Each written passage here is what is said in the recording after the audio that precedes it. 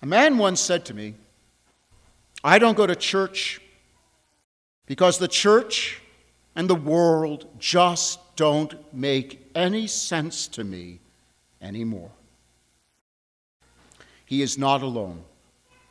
He is one of many today suffering from what is a well-entrenched cultural shift, reinforced from grade school all the way to the university and enshrined by the guardians of political correctness.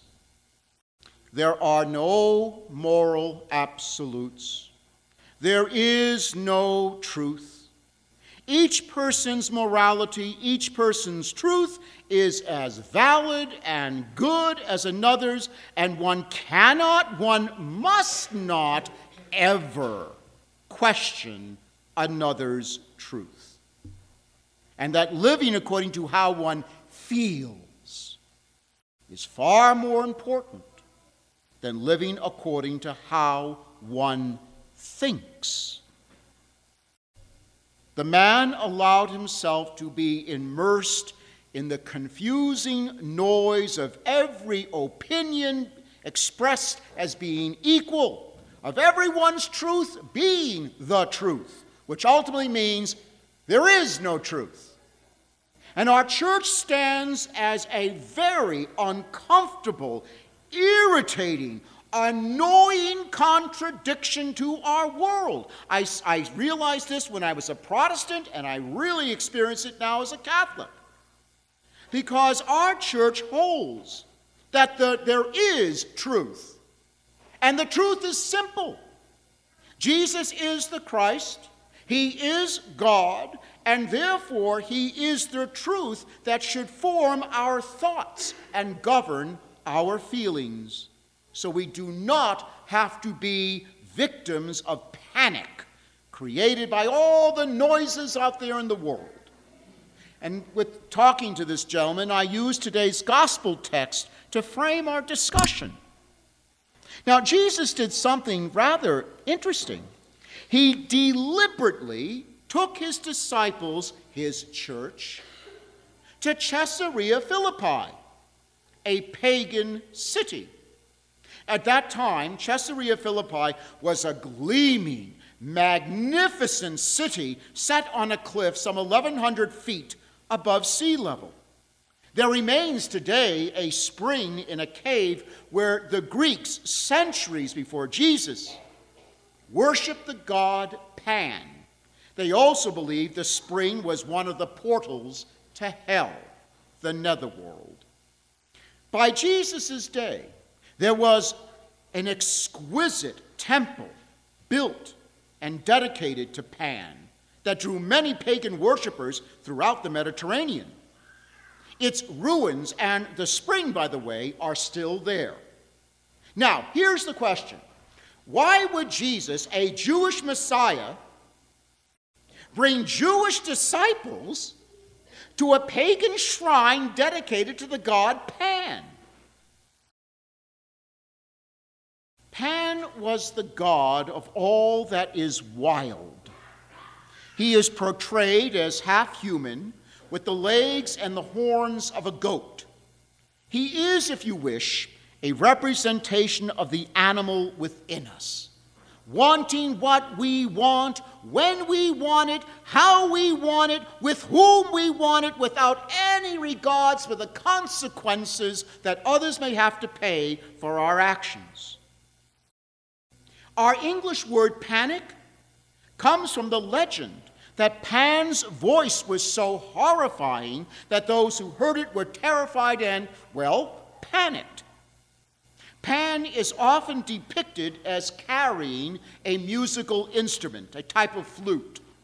This too, however, has its origins in his unbridled impulses. He was a lecherous god among the Greeks and attempted one day to seduce a nymph. Refusing his advances, the nymph disguised herself, according to the legend, as reeds. Not to be denied his pleasure, Pan cut off the reeds and placed them together in decreasing length, making a flute. Now, this myth of Pan did serve a purpose. It shows our instinctive need to make sense of the world, particularly to explain the chaos we suffer, either from the actions of others or from our own internal conflicts between what is noble and what is bestial. Interestingly, the ancient Greek mythologies could never agree which of the gods fathered Pan, revealing that not even all their clever myths could explain the origin of the chaos that lies within us, of the impulses that threaten to unravel our lives, and the damage we can impose on others.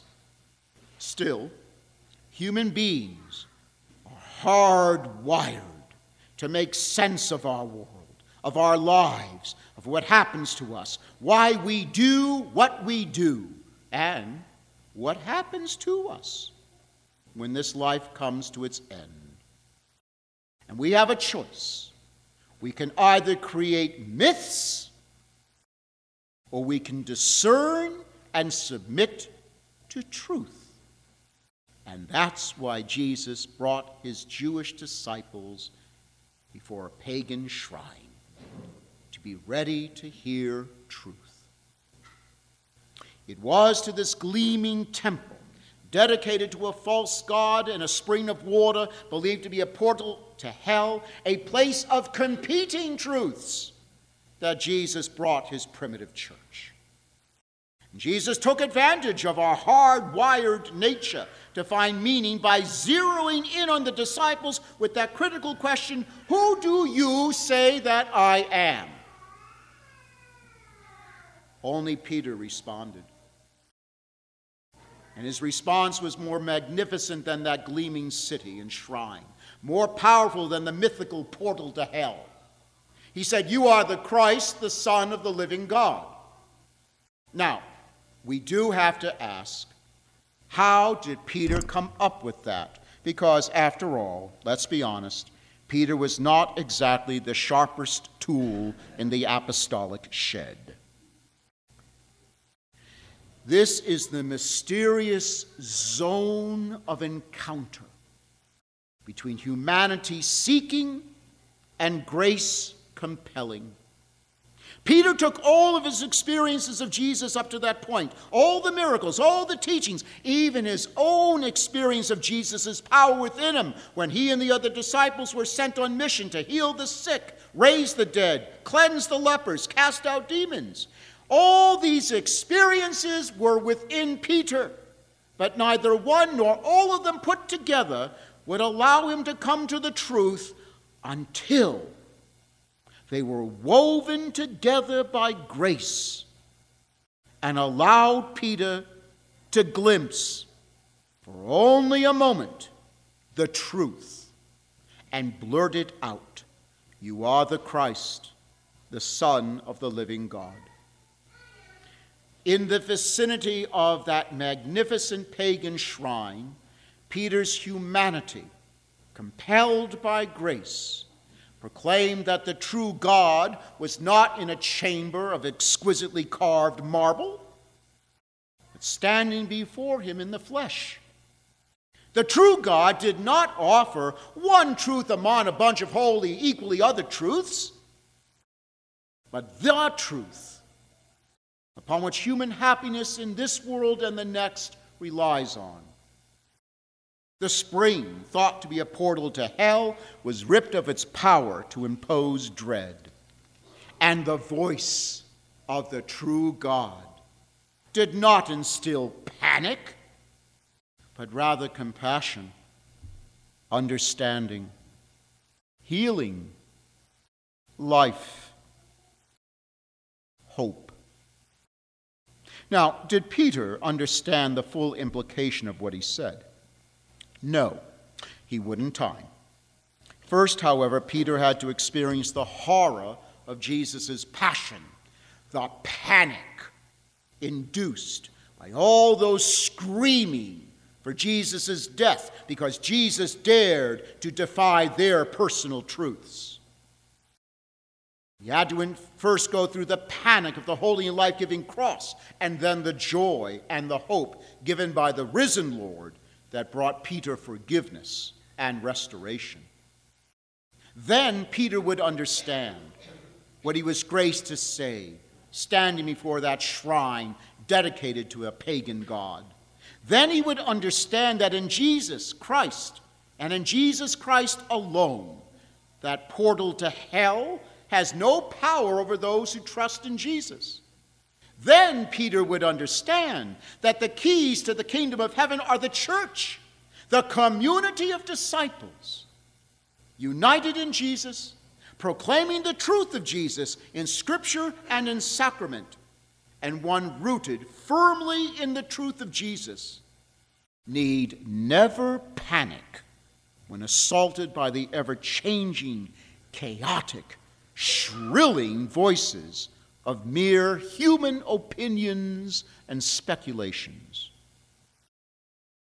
I reminded the man that he had been immersed in this truth in his baptism, that the grace that Peter was privileged to experience for a microsecond is something that was infused in him and abides in him at all times, and that grace abides in every single one of us that has been baptized. But then I asked, when you deny yourself the food of the gospel, when you deny yourself the nourishment of the Eucharist, when you deny yourself the strength of a worshiping church and the power of prayer, what do you have left to feed on but the confusing, competing, conflicting claims of others' opinions, claiming to be truth? Like so many today, he in essence was starving himself. We were immersed in truth. Jesus Christ is the Son of the living God. That truth is dwelling within us. It is always there. The question really is, do we allow that truth to govern our thoughts, to govern our feelings, or do we allow ourselves to be pulled, tugged, and pushed by all the panicky noises of the world?